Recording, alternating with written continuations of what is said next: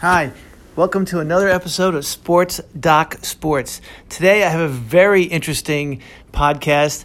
It's on what the French think about the Tour de France. We watch it on TV, it's famous, it's globally growing, and any cyclist, whether you're a triathlete, a cyclist, mountain biker, there's always some interest in the Tour de France because it's such a long race, 3 weeks long, and anybody knows who's does repetitive exercise, that's very taxing. Plus, the course is so demanding. So today we're going to talk to a good friend of mine, a brother, who is actually French. So bonjour, Philippe. Tell us about yourself.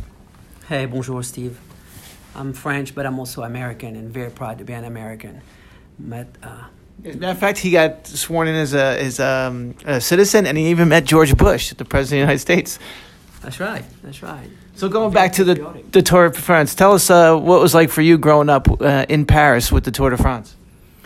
You know, the Tour de France way back then was one of the main events as far as sports is concerned of the country. It was basically soccer and then the Tour de France. Unfortunately, it's not the same today. I think that the French people were turned off by all the scandals that we saw with the doping, and I think it's interesting because it's less popular in France, yet it's becoming more and more popular everywhere else, especially like in Australia and in the United States.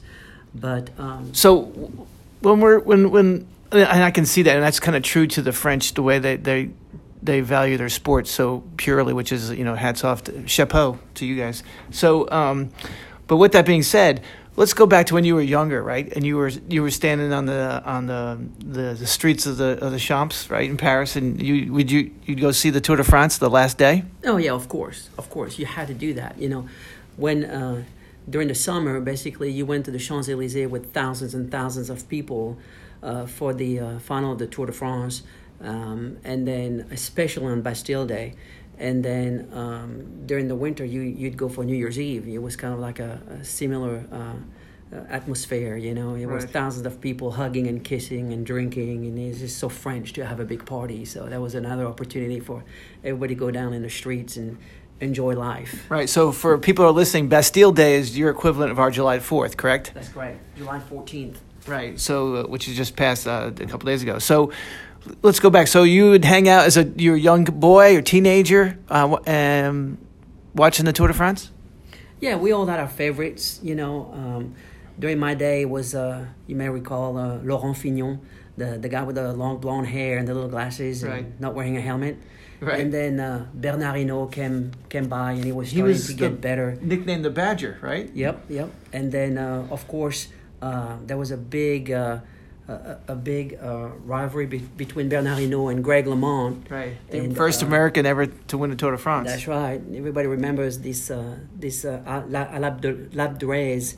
The climb. When the climb, LeMond took over, and it was just some good days, to see these guys. So let me ask you this question. So with that being said, when we were watching on TV here in America, tell us what the average young person or middle-aged person during the day, they're watching the Tour de France go by, right? An older person. We see old people out there, gray hair, in their French clothing, and they're really obviously not cyclists, but they're out there. So can you fill us in? Why are they doing that?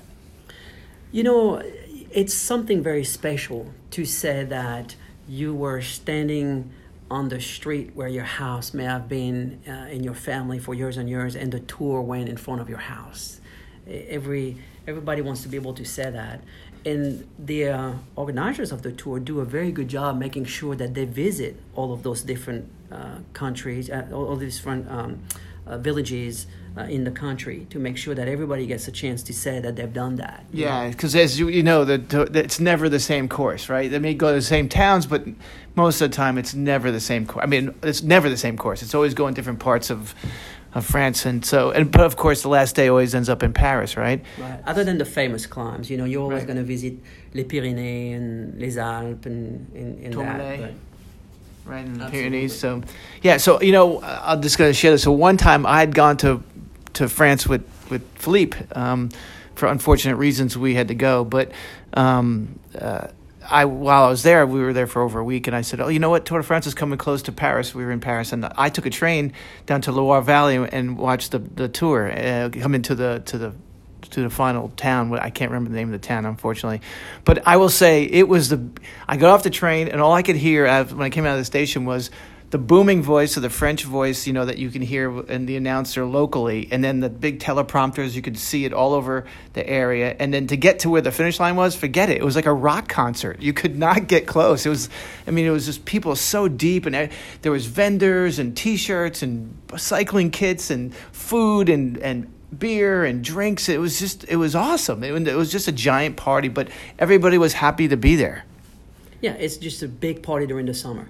And the party keeps moving from one town to the next, and the drinking and the wine keeps pouring. It's just a good time. It really was, and it's a little bit unfortunate to me, as a French guy who grew up over there, to see that unfortunately the popularity of the sport, it's declining.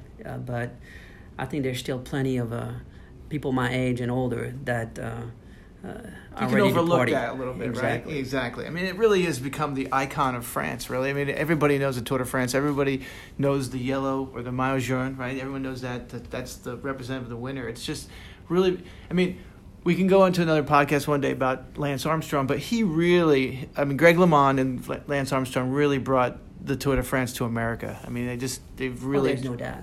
That's actually, I watched the Tour de France on TV at night during the Lance and George Hincapie days more than I did when I was actually a teenager over there. Yeah. Because it was just incredible, Right. Well, the TV coverage makes it much more intuitive, right? You're there, you have great commentators, and they're able to kind of bring it really to your living room. And I tell you what, they do, to me, they do a fantastic job showing the countryside of France, because from that helicopter, you see how truly beautiful of a country it is. It's amazing. It truly is. It has everything, as far as the beauties of a countryside. Farmlands, urban, the ancient ruins. They have everything. The old churches, fishing villages, everything that you could think about. It's in that country. History. So much history. Yes. It's funny when we think about the history in our country here. It's 200 years old. You start visiting some of these cathedrals in France, and it's like, well, that was built 1,000 years ago. Right, exactly. So true. And that brings the beauty of France to us as well, and which I appreciate. So, Philippe, I really appreciate your time. I just wanted to be able to kind of give people an insight into what the Tour de France really is for a Frenchman, and I thank you for allowing me to actually have that ability to see it up close and personal, not only with this little interview, but also when we went to France to help you out with the little issue you had. So, big issue actually with your mom. So I actually went there to help. I was able to talk to the physicians and kind of relate to Philippe what the best treatment would be at that time. And then also, Philippe's dad gave me French lessons as well when he moved here. So that's true. It was a good experience. But anyway, thank you, Philippe. You're a great brother, and I appreciate your time. So everybody, stay healthy. And I promised Philippe I wouldn't say anything else other than thank you for being a part of this. Anything you want to say? No, thanks. You're welcome. All right.